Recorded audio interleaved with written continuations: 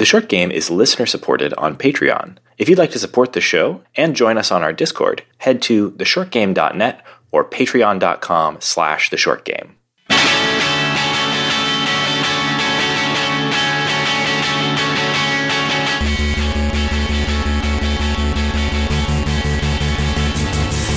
Welcome back to The Short Game. This is a show about short video games, games that respect your time. I am Raygan Kelly, and I am joined this week by two awesome co-hosts.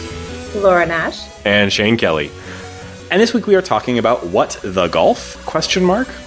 So What the Golf is a video game for the Apple Arcade subscription platform of devices, as well as Nintendo Switch and PC.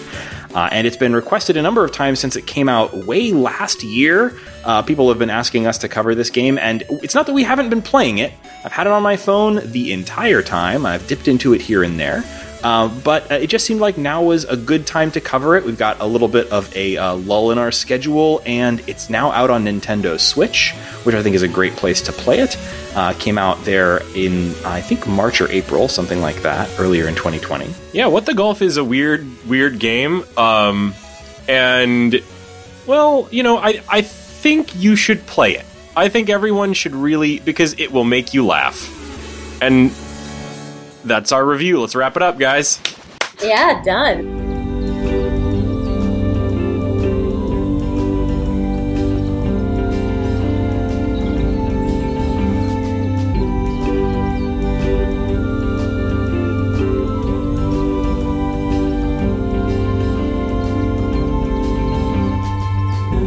I mean, it's kind of between a game and like a surprise engine, because the whole point of the game is it's What the Golf? Sounds like you're going to play golf, right? What if it started off playing golf and then you were instead flinging your own body? And then what if you were flinging a club and then a car and then the thing moving? Every single time you play, something else happens. So it's almost impossible to describe the, quote, mechanics of this game, because the entire point is every level changes. Yeah, I think there's a good chance that people have already been exposed to this game in some degree by this point. You know, this game has been gifted and shared on Twitter and so on quite a bit since it came out last year. But the core thing about this game is that, you know, it's taking the standard mechanic for a swing in a golf game. So I love golf games. I really like golf games of really all sorts, but especially ones that take a little bit more of a either absurdist or over the top swing at golf. Things like the Mario Golf series and things of that nature. Shout out to Golf Story, which yes. we have an episode on. God, I loved Golf Story, despite some issues with. So this is where I run into a lot of problems, because I get also, because I played a lot of golf games, I get very particular about them. We'll get back to that later. But this takes the central mechanic of most golf games, which is a swing mechanic. So some golf games do this in different ways, but for the most part, what we're talking about here is a kind of a slingshot style mechanic. You're pulling back either on your touchscreen or on a Nintendo Switch Joy-Con stick to kind of set power, and then releasing, and it does a little swing, and you're, in the case of golf, sending a ball flying with your club, right? This game takes that central interaction mechanic, pull back and release, and, you know, point in a direction, pull back and release, and finds every single possible thing you can do with that interaction in a video game. Just iterating and trying to find ways to make that funny and interesting and surprising, make different things happen when you do that pull back and release. And here's the capper. Every time you get to the end of a level, if you hit the flag or whatever you're supposed to hit at that level, you will then get a pun. That's what kept me playing Animal Crossing, was most of the fish-based puns. And here, if you like golf-based puns, you're gonna be just rolling right along. This is a game that is made as a golf game, but it's definitely, I think it's made by people who are not golfers. They say that on one of the machines. Yeah. And that they are not really particularly interested in making a golf game. They're just interested in making like a fun, flicky mobile game is what this really kind of feels like. Although it plays on lots of consoles, and I hear the port for the Nintendo Switch is particularly excellent.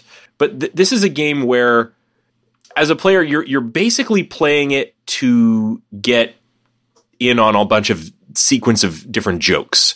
And there's challenges to it, but it's really about that moment of surprise, because every level is a little bit of a setup and then a payoff. And the setup is you start the level and it kind of looks like golf, and then you do the swing, and then almost every time something unexpected happens. And it's like the most basic is like, well, I'm going to pull back to swing, and my golfer is pulling the club back, and when I let go, it's not the ball. He swings the club, and then it sends the golfer flying. Right. So this is the kind of joke to it. But it actually does play out a lot like you might imagine a mobile golf game where you have little challenge putts. And it feels like a lot of it's like putt, right? Where you're not playing like 18 holes. You're trying to sink your ball or your house or your soccer ball or your cat or whatever it is that you're flinging into the hit the flag or hit the hole at the end. And they do progressively make introduce more and more interesting challenges, things that are going to kind of disrupt, even once you've gotten the joke, kind of disrupt your abilities to land a shot. One that I remember was really funny was, it was a soccer ball, and instead of a golf ball, it's almost hard to describe this game because it's so abstract, it's so weird. You're shooting the soccer ball, and then all of a sudden kids run in and start trying to kick the ball off the course. And now it's a game about like moving quick and timing. It's instead of a game about yeah. And they warp this in so many weird different ways where they take this gameplay element and turn it into different gameplay. Like there are puzzle game levels. There are levels where it's not about accuracy at all. It's about moving like a mass quantity of like hundreds of balls. There's grappling hook levels. And all of these things, I really like it when games do this, where they pick up a mechanic and just use it for a few minutes before discarding it. We've talked about games like this on the show before. Yeah. So I like to think of this as sort of like generous game design, right? Like this is game design that is like constantly providing you something new. And it never stops to dwell on any one thing to the point where it ever becomes tired or even familiar. It's always moving on to the next thing immediately. Each hole. So the game has this structure where you're kind of navigating through a map that is sort of your level select. And the map has a bunch of golf holes, and you put your little ball into the golf holes to select a level. But each of those holes actually represents 3 levels or stages. Each one of them has sort of a basic version. So a version of each hole that is sort of like, here's where we just want you to experience the surprise of our new idea. It's not really a challenge. It's just setup, punchline. And something I was thinking about a lot as I was playing through this is that how perfect a golf game is for this, because there's something about the sort of pullback and release of the golf mechanic that has a sort of a tactile feeling of setup, punchline, pullback, release. So, the first time through each of these is just sort of like an instant gratification of like, here's the joke, and that's it.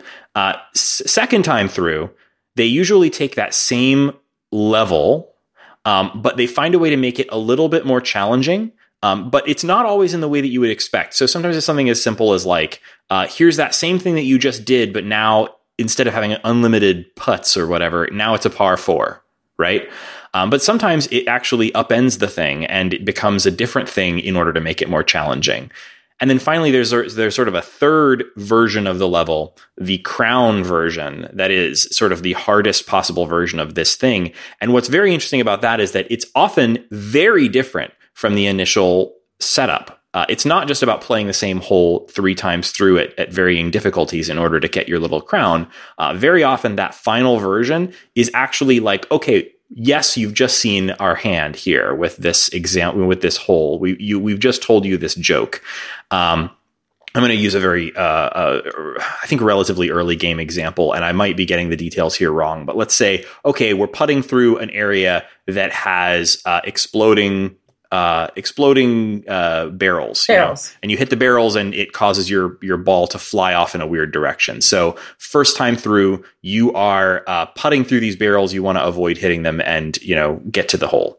Second time through, slightly harder. Same hole, but now you are the barrel and you're trying to roll through without being exploded yourself. And then third time through, you might think, well, okay, how do they make this even harder? Well, the third time through, they've actually turned the barrel into a rocket. And as soon as you pull back without even releasing, suddenly your barrel is careening around the level at extraordinary speed. And if you touch anything, you explode. So you have to navigate through the level extremely fast in a non-golf-like way. It feels like sort of controlling a rocket ship at top speed in order to get to the hole. Or if you're me and you've just been watching a bunch of speed runs, you immediately fly out of bounds and just fly to the car because you're tired of trying to navigate. Yeah, and it's really neat because it's like, yes, it feels like a build. It's got an idea. It does a twist on that idea. And then it does a sort of a prestige, right? Like a final twist on that idea that's extra hard, but also has something else new to it, right? But it's not just building on in difficulty. It's every single time it's revealing some new clever idea that it has for you. And it's incredibly admirable how much of that they managed to do here. Not every single one of these levels was like a laugh out loud, really great idea as far as I was concerned, but literally every one of them is different from every other one of them, which is astonishing. Yeah. I mean, you called it generous. I think this is the kind of thing that I tried to pitch stuff like this early when I was doing game design, and they were like, that's extremely expensive. No. It's like that absurdly generous where every mechanic is almost immediately, like it's used for 5 holes and then maybe discarded. And I think, you know, people have compared this to like WarioWare. I feel like it's very like, it's morphing. It's like every mechanic you can think of. And this does get to go under our list of meta games as well, because if you're in a video game that is dealing with many mechanics, it's going to inevitably start doing video game parodies. Yeah. One thing I want to say about that, before we get into the parody aspect, is like that. It's not just that, but it's the overall concept in this game is, what if every kind of game was just a golf game with a different coat of paint on it? Sports, if every single game on your iPhone. Yeah. Platformers, puzzle games, every kind of sport, bowling. Lemons. Yeah. How would you control Mario with golf mechanics? Yeah. The Olympics. Yeah. The whole section about the Olympics that released 2 months ago as an extra pack on Apple Arcade that just made my heart hurt as a sports fan. Like Olympics diehard. I was like, oh, the Olympics pack is out. Uh-huh. Yeah, they've been working on that. In fact, I think from the very original pitch for the game, which this game was launched as a crowdfunding project on... Have you guys ever heard of Fig.co? Yeah, I'm sort of familiar with Fig. It's it was, I believe it's started by the people over at Double Fine in response to the way that Kickstarters tend to work, right? And their idea with it, and I might not have all the details here 100% correct, but basically the idea was that what if Kickstarter, but instead by buying in on a crowdfunding campaign, you were actually buying some amount of equity as an investor in the project. So I don't know a whole lot about how well it's been doing as a service, but it's definitely like a slightly different take on crowdfunding that leans a little more towards larger funding amounts per, person, but works a little bit more as an investing platform in indies that anyone can participate in, rather than being something like Kickstarter, where practically speaking these days is essentially functioning as a extremely advanced pre-order. Yeah, maybe I'm missing something there, because I did want to... That's all I really knew about Fig, is that it's supposedly like you can invest and get money back if the weird retro clone that you are so dedicated to actually makes a few dollars. And I have to assume this game has made some money because now it's on Apple Arcade, it's on Nintendo Switch. Maybe that's a it's on Steam. Maybe that's a wrong-headed assumption of me. I know it takes a lot of money to make a lot of sales to make money as a game, but I'm sure that Apple paid serious money for What the Golf. Apple, there's a lot of discussion going on. This is a bit of a sidetrack, but there's a lot of discussion and rumors going on around right now about Apple bundling its services. And I think Apple Arcade is the prime thing that they could bundle with music. Like, because Apple Arcade, it doesn't cost them any more. Like, they have to add a user to it, right? Music, it does cost them more money because they have to pay licensing fees. Yeah. But they have a lot, I would imagine, a lot of control over the licensing on Apple Arcade. And then Apple TV, and then there's like Apple News and Apple TV, easy to consider adding that into a bundle. I would probably not expect them to add Apple News because that's another thing where they have to pay a lot of licensing fees to all the content providers. And also, like, it would be kind of a weird fit. Here's like 4 fun things and 1 unfun thing. I don't know. We'll see. I think, this is not an Apple tech speculation podcast. So yet, right? We'll start one eventually. But I do think, like, they've got to start bundling stuff, right? Like, I pay them 4 different subscriptions right now for various things. Anyway, coming back to this game, by the way, I had unsubscribed from Apple Arcade and I resubscribed just to try to finish What the Golf. And I'll probably be unsubscribing again unless something catches my eye. I'll run the rest of the month out reacquainting myself with Grindstone, which is, to me, the whole reason to give Apple $5. Yeah, if you're by the way not subscribed to Apple Arcade and not interested in subscribing to Apple Arcade, the 2 things that keep me subscribed to Apple Arcade, What the Golf, and which I haven't 100% finished yet, and I do plan to finish, and Grindstone are now both on. What the Golf is on Nintendo Switch now, and they announced Grindstone for Nintendo Switch recently. So I'm pretty sure their arrangement with Apple won't permit them to release on any other mobile platforms, but apparently Nintendo Switch doesn't count as a mobile platform. So you can expect they just Grindstone. can't go on Android. Yeah. Which, I mean, fair. Apple paid probably a bunch of money for that, and that's how this stuff works out. But Grindstone, real good game, guys. And if you don't have an Apple device or don't want to subscribe, it's definitely worth however much they decide to charge for it on Nintendo Switch. Yeah. So going back, we were talking about Fig. I found a quote early, summarizes this game beautifully. Triband, the developers, said in that original post, "Over the slow descent to madness, Triband has started seeing golf everywhere. All games are golf games to them. When you see a platformer or a goat simulator, they just see yet another potential golf game, and they are all going to be part of this game. Golf is always the same. Perfectly round balls, 18 holes, blue sky, neatly cut grass, fancy people in nice clothes. What's not to hate? In the 60s, NASA went to the moon to see if they could make golf fun. Guess what? They couldn't. So now we are giving it a go." Okay. I feel like that's a good point. A good moment for me to step in defense of golf and golf games. Now, I should also, first of all, say that I am very much in defense of, I love golf video games. I don't love golf as a sport, and I especially have mixed feelings to negative feelings about golf as a use of space in the physical world. I mean, golf courses are problematic in and of themselves, which is why partly I think golf games are actually great because, hey, you don't have to carve out large chunks of land that could otherwise be put to nice public uses and fence them off only to be used by the wealthy in tiny carts wearing weird shorts. But golf as a sport has adapted to video games better than almost any other sport in history. Because it's played solo, you don't have to try to figure out how to have a single player control an entire team worth of people. And it has simple enough mechanics that you can play it in almost and complex enough that there's different varieties to, like, different ways to approach it. Golf games golf games are great. And when What the Golf presents their game as the golf game for people who hate golf, like, I kind of get where they're coming from, but also that's not me. I love golf. I think golf is great.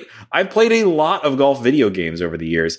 And I sometimes wonder, I think I had this complaint when we were playing, Golf Story as well, is that, like, because I've played a ton of golf video games, sometimes these games that take the approach of, like, I sometimes feel like this is a little bit like the approach. It's like, so imagine you're like a big fan of dating sim visual novels, and then the American market seems to only celebrate dating sim visual novels that are weird twists on the genre, like Hatoful Boyfriend, where you're dating birds or what have you. Those are the ones that everyone talks about. They talk about the KFC put out a dating sim where you date the Colonel, right?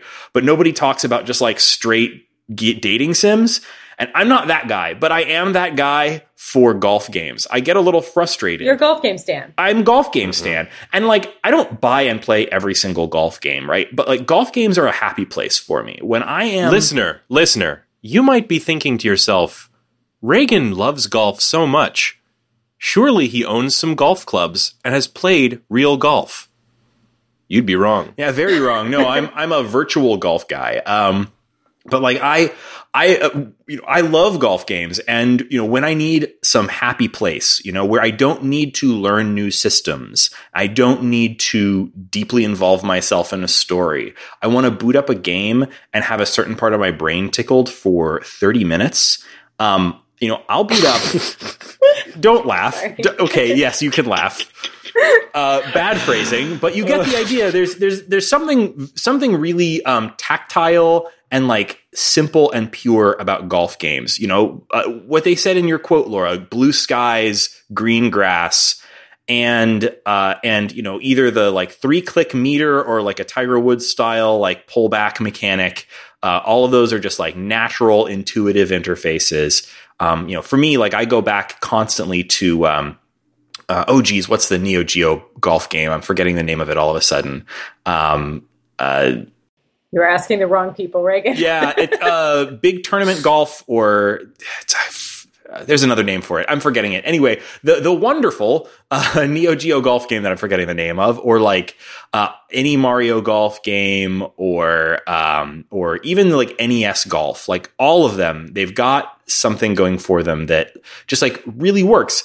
And so, but that also means that having played a ton of golf games, I get a bit particular about them. Like I've got my ideas about like what makes a good golf game and like how to execute on it well. And oh boy, do you. I'm afraid I do. And that's why, like, I think if you go back to our episode about Golf Story, like I was in love with the concept and very, very much liked the execution, particularly things like the ability to like drop a ball anywhere and putt and have like the golf mechanics like be part of the world, even when you're not necessarily quote unquote golfing. Many, many things to love about that game, but I had a lot of little quibbles about the specific golf mechanics. In fact, I think I had a bit of a rant. I had a lot of the same kind of feelings here. It's not that these are bad golf mechanics. It's that they're actually not, they don't feel like golf mechanics to me. This is more Angry Birds than golf, in my opinion. It's a little hard to like specifically explain what I mean here, but like, golf games are about precision and finesse. This game doesn't even count your strokes for most levels. Right. And it's often, golf games are often about like repeating the same hole or course many times to try to best yourself, right? To try to improve your scores. And I'm usually not even playing against other people or even simulated people. I'm just trying to sort of see my best score and see if it improved from last time. And this is not interested in that at all. So like something about this game, like the humor mostly worked for me, at least for a good long while. Eventually it did start to sort of wear a little thin. But as a golf game, this is an utter failure. As a funny interaction, as an exhibition of funny interactions, this is very, very successful. I would just like to talk a little bit about, there's like, imagine you have just gone to a resort, right? And there's a pathway and it says this way to golf. And as you travel down that pathway, there's a path that goes left and a path that goes right. And the path that goes left has a beautiful green 18-hole course, and the path that goes right says putt-putt. If you are going right, this game is for you. If you are going left, you are Raygan.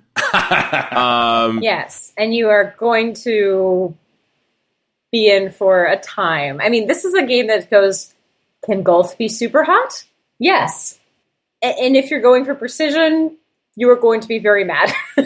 What this made me wish, though, like every single time this game had a good idea, and there's a lot of really good ideas here, a lot of very, very, very good ideas here, and a whole lot of really derivative ideas that are fun for about 10 seconds, which is exactly how long they play. Yeah, which is great. That's honestly absolutely true. But like when this game had a really, really good and clever idea, I was like, I hope this gets stolen for the next Mario Golf game or something like that, where it can actually be done in a game that more approximates golf.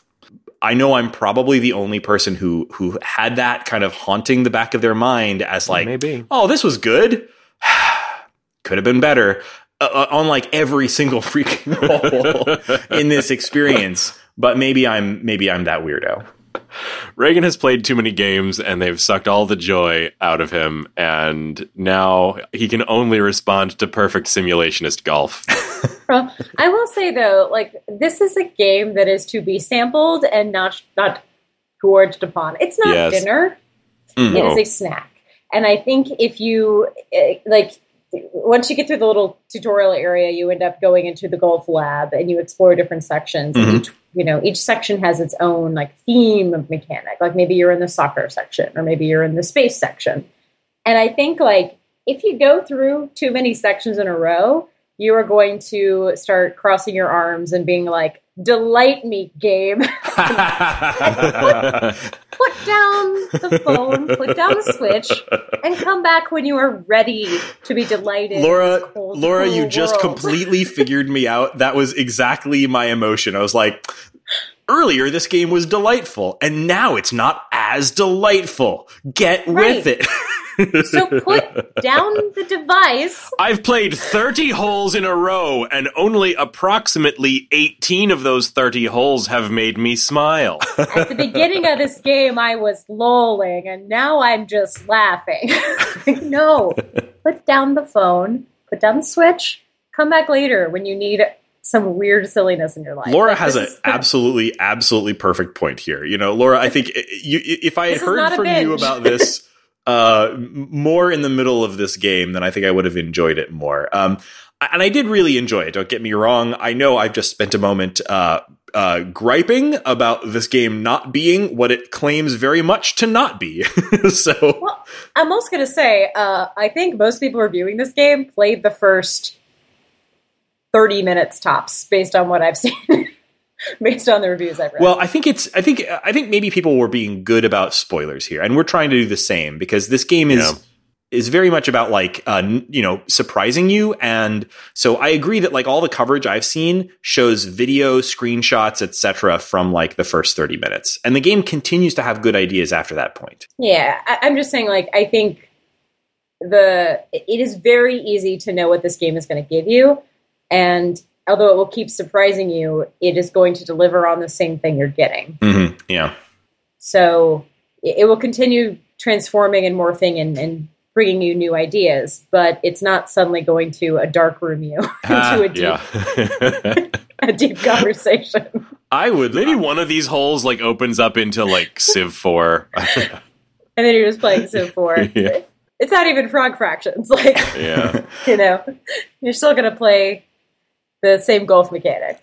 I have a couple other things we should probably touch on just because, like, in some way we are talking about this game on its merits. I can't say I'm particularly fond of the aesthetics.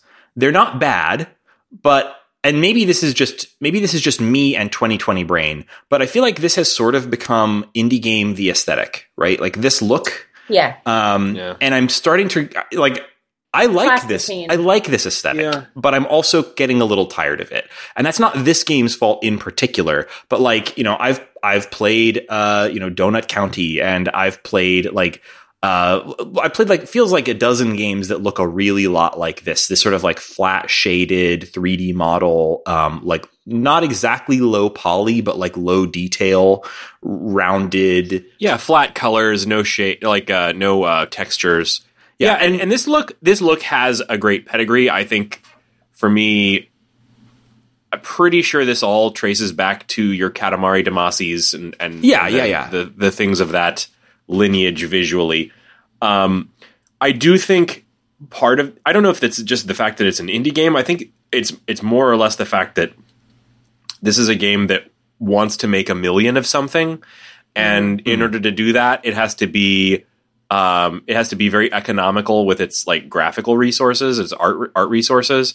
And I would never hold that against a game. And I think also, it stylistically meets the needs of the game. It's clear and easy to understand when you look at the every new hole, you can read it instantly.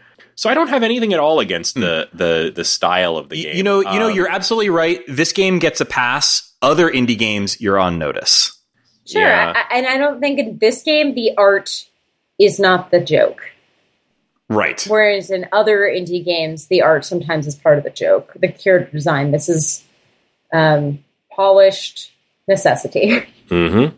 It's better than that. I'm being a little mean to it, but like that, the assets aren't funny in themselves. Like the cat asset is a cat. It's not like a funny looking cat. The golfer's pretty funny. The golfer is pretty funny. He has a very odd nose. He looks like Bert. Yeah. Yeah, I was getting Gumby vibes off that guy. And the animation and stuff is all fairly minimal. I think this is a really economical game in terms of its use of art and assets and animation and things like that. The music is a weird a cappella thing for the most part that like I was fine with. Mm-hmm.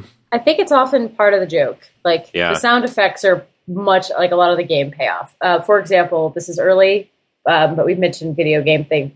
There is a level Super Mario, and they hum the Super Mario theme, and I think they might even be saying "What the Golf" while they're like humming the Golf words to the Super Mario theme. Oh, one more thing I want to say. My son, 3 years old, loves to watch this game. He thinks it is hilarious. Yeah, it is. Every time something dumb happens, he thinks it's very, very funny. That's happening all the time. Yeah. I mean, it moves fast. He will watch me play this for about as long as he'll watch me play almost anything. So, maybe that factors into your decision on a game like this. That didn't even occur to me. Like, I bet I bet my kid would like watching this game too. Now that you mentioned it. So that's another reason for me to dive back into this thing. I've gotten through a pretty significant chunk of the game, but having looked, I thought it was like 80, 90% of the way through the game when we sat down to record. And then Laura told me, there's a percentage meter that you can go. It's kind of hard to get to because the game kind of saves your spot and picks you up where you left off. And I hadn't been back to the title screen in ages. And I went back to the title screen and it turns out I'm not nearly as far through the game as I thought. I was thinking this game was about 3 hours long. And I think it's a lot more than that, although maybe that's just me not being good at it. But I hadn't gotten through nearly as much of the game as I thought I had. Yeah, the early things said 4 hours, and they added 30 more levels and additional modes. And so that's quite a lot more. So I'd say it's probably like 5 to 6. And if you actually want to do all of the challenges, all 3 versions of every hole, you're going to be playing a while. Yeah. I do think even if you were going for a fairly completionist approach, you probably are still coming in under our traditional 10-hour cap. But I think most people will be probably significantly under that. But like, still, I really thought I was like 90% of the way through the game, and I was not. I was not close to that. So I've still got more of this to go back and explore, and I'm looking forward to doing that. So I really enjoyed going back to this. Like I mentioned earlier, like I played this right when it first came out on Apple Arcade. I downloaded it on my phone, played a pretty significant chunk of it, and then just kind of stopped. And I'm glad to have had a reason to go back and play more. And I think I will probably play a bit more of it even now. So glad we decided to talk about it on the show. Just to recap, it is out on Apple Arcade if you have a subscription. And that means that it's playable on Macs, any Apple iOS device like iPhones and iPads, as well as on your Apple TV if you are playing games on that, if you're that guy. It's also on Nintendo Switch, and it's on PC on Steam. I'm pretty sure that's just Windows. If you want to play this on a Mac, you probably need to do the Apple Arcade subscription. You can't get it from Steam. Oh, I'm sorry. It's actually not on Steam. It's on the Epic Game Store, not on Steam. So go look for it there. So this game, it's fun, it's tiny, and it's surprisingly large. And I think we're done talking about it. But you know what I really was looking forward to this week is we haven't done one of these in a while.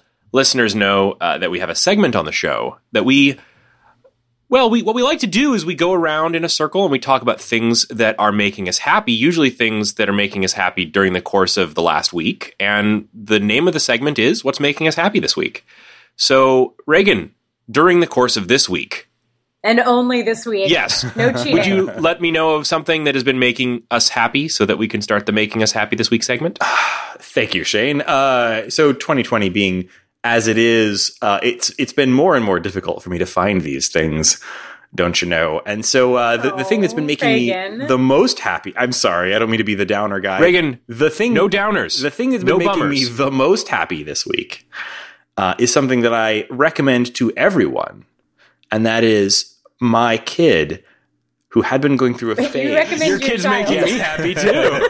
My kid, she's adorable. My kid had been going through a phase where she was resisting bedtime incredibly strongly, just the most strongly. Listeners, this is karma. Raygan has spent a long time bragging to me about how easy his daughter is to put to bed. Yes, well, she had been very, very easy to put to bed. She'd been just the best. And then she went through a phase here where she was just not having it, and every bedtime was tears and anger. Welcome to my world. I don't know what happened this week, but I changed my approach where I'm just gonna do a lot of reading books before bed. We'd been reading books to her before bed before, but amped it up by 4 times. So now we're reading 8-10 books before I'm putting her to bed. We're talking about little board books, so they're short. It doesn't take that long. And that has solved the problem. And I can recommend a specific book. And this is for parents out there. I'm not blowing anybody's minds because it's very popular. But The Pout Pout Fish, which is a very popular children's book, is one that I will recommend to all of the parents who have children in this age range. My daughter is about 20 months, but I think this probably will work for other ages too. The Pout Pout Fish is very cute. And I like the Pout Pout Fish because the Pout Pout Fish is helping me get to my daughter to bed. So thank you, Pout Pout Fish. You're making me happy this week. Shane, what's making you happy this week? So I have a podcast recommendation. And first, I just want to tell you how I found this podcast because it's very funny to me. I was browsing the internet and I was looking at some shit-posted memes. And I saw a pair of it was off of a online store, and I saw this pair of red booty shorts that had written across the butt the words, "Ceaseless watcher, turn your gaze upon this wretched thing."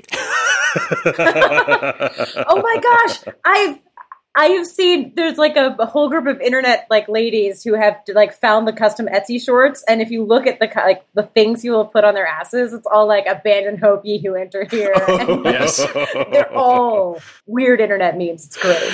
Yeah, so that had me just rolling. I was laughing so much thinking about the ceaseless watcher turning its gaze upon this wretched ass.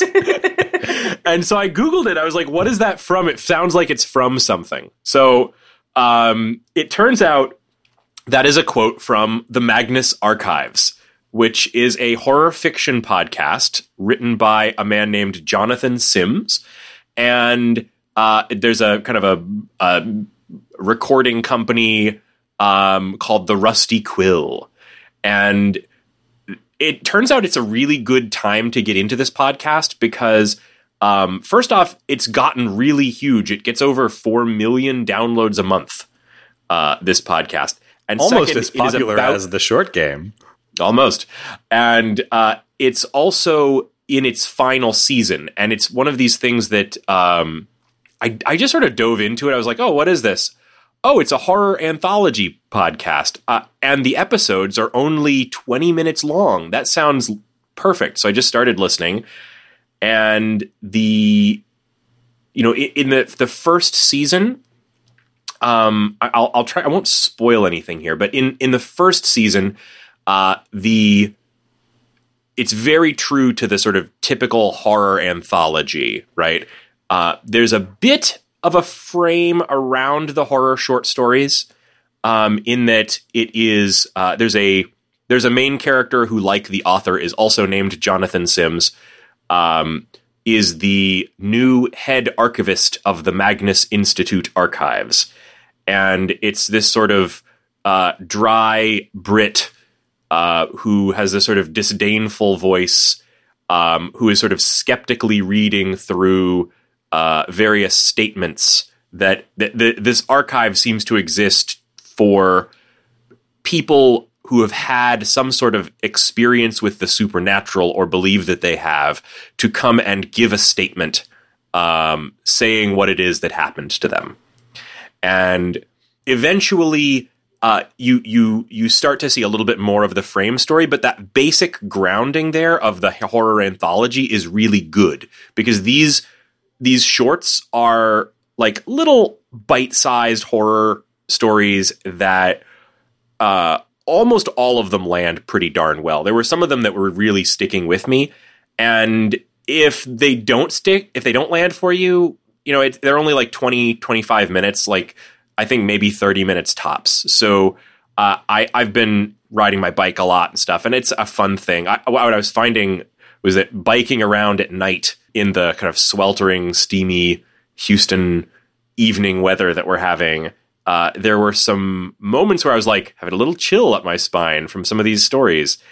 In the first season, like the very first episode is called Anglerfish, and I thought that was a great first episode. Yeah. Mm-hmm. And there's also in the first season, I thought, a really interesting and very different take on vampires, which it's often hard to do a new or interesting take on vampires. And there's a lot of other like just pure weird things. This is, I think, a person who the writer Jonathan Sims, not the character Jonathan Sims, I think understands what makes a good horror story. Because there's a lot of horror fiction that doesn't put a lot of thought into how to tell a really good story, right? And they focus on the horror, but not the storytelling. Well, they think like you can just have a taboo be broken and be like, oh, that's horror, right? And this isn't that. It's like genuine. Basically, every phobia you can think of is the focus. It's basically episode by episode. It's like, what if this, but creepy. But it's pretty well made. And also, as they expand, especially as you get late into the first season and into the second season and thereafter, the very thin frame story broadens out quite a bit into a really nicely done radio drama with a large cast of characters representing other members of the Magnus Archives, the Magnus Institute, and the stories that in the first season seem to be just a creepy tale. Like, what if you were walking home at night and something creepy said hello to you from a darkened alleyway? Well, all of those sorts of things are part of a broader story, and it is really all tied together. But it never stops having that kind of bite-sized element to it. It never turns into like, tune in next week to hear the conclusion. It's always, well, the statement of the week is about an Arctic expedition gone horribly wrong. And then right at the end, we might advance the sort of background plotline just a little bit just before Jonathan Sims turns off the tape recorder. And so I really have been enjoying it a lot. I'm almost through with it. It is now into season 5. Season 5 debuted April 1st, 2020. And it is coming to a close, I believe. I know that they are only going to have 5 seasons. I am still somewhere in season 3. So I still have a fair amount to get through. Actually, no, I think I've just started season 4. And there's it's a good podcast, guys. I'm going to stop talking about it now. Thanks. You've sold me. I need to spend some time and listen to that. It sounds really fun, and I think I could use that right now. Laura, what's making you happy this week? So I am not going to recommend anything half as wholesome as Raygan and not quite as horror-focused as Shane's. I'm going to recommend people check out the Harley Quinn animated TV show because it has been making me very happy for weeks. I just finished the last episode of season 2 last night, and I was worried at the beginning before watching the show because I had seen a couple people be like, ooh, is it just like rated R for language because it can, I was kind of afraid it might be that, I didn't want dark DC getting into Harley Quinn, who I think is just fun. Let me tell you, this TV show knows exactly what it is. The first 5 minutes opens up, and it's you there's this beautiful yacht, and a man is giving a speech, and he says, "Gentlemen, my fellow whites, we're here to celebrate our favorite pastime, fucking over the poor." I was like, oh, all right. This show knows what it's doing. It knows who it is. And it does start off, the first season is the Harley Quinn realizes the Joker is not a good guy and breaks up with him. And then is like, well, I can be my own supervillain, right? I can get a crew and I can join the Legion of Doom and I can impress my ex and all this other stuff. But what makes it really special are 3 things. One is Poison Ivy is her best friend, and Poison Ivy and her have a great relationship. Poison Ivy classifies herself as an eco-terrorist. Thank you very much. She's not a supervillain. And she is very level-headed. She's like, well, you gave me therapy and fixed me, and you're still super messed up, Harley. But the other thing is... That sounds so good. Because DC doesn't subscribe to the Marvel, everything must be part of a unified canon. Mm-hmm. They can make Bane absolutely ridiculous. They can have the Justice League get trapped. They can destroy Gotham. They can kill the Penguin. They can do whatever they want. You honestly, no one is safe. They're just as likely. Running joke is that the Legion of Doom loves making jokes on Bane's behalf. They give him a folding chair at a table where everyone has normal chairs and tell him they ran out, and then they find a room and they open the door and there's 20 chairs behind there, and Bane's just like, I thought I had my own seat. I know, and you're just like, Bane believes in rehabilitation in the pit. Bless Bane. And also the voice acting is superb. There's tons of off-color jokes. People will make references to sex. It's very hyper-violent. But what really makes it is every single person is on point for the voice acting, and the joke density is very high. I feel a lot of other shows focus a ton on plot and worrying about the universe and have we done enough tie-ins to the area. And this is where they make fun of Aquaman by distract him by putting him in front of an aquarium so they can commit a crime because they'll be too busy talking to fish. Great throwaway, but a perfect throwaway. I have never had a new character pop up that I haven't been super excited. Oh, also in season 2, the Riddler gets super buff, and that is an excellent side story. This sounds really, really fun. Where's it streaming again? Or I thought it was streaming, right? It is. It's on. You can stream it on HBO Max. Oh, nice. Okay. So it's all part of the DC universe there. It'll probably show up elsewhere as well, but it's very funny, and Jim Rash is a voice actress. Ooh, actor okay, on it. okay. Belle is Poison Ivy. Kelly Kuko from is Harley Quinn from Big Bang Theory, and she's one of the producers. Alan Tudyk voices a Clayman, who is an actor who can morph into different people. Wow.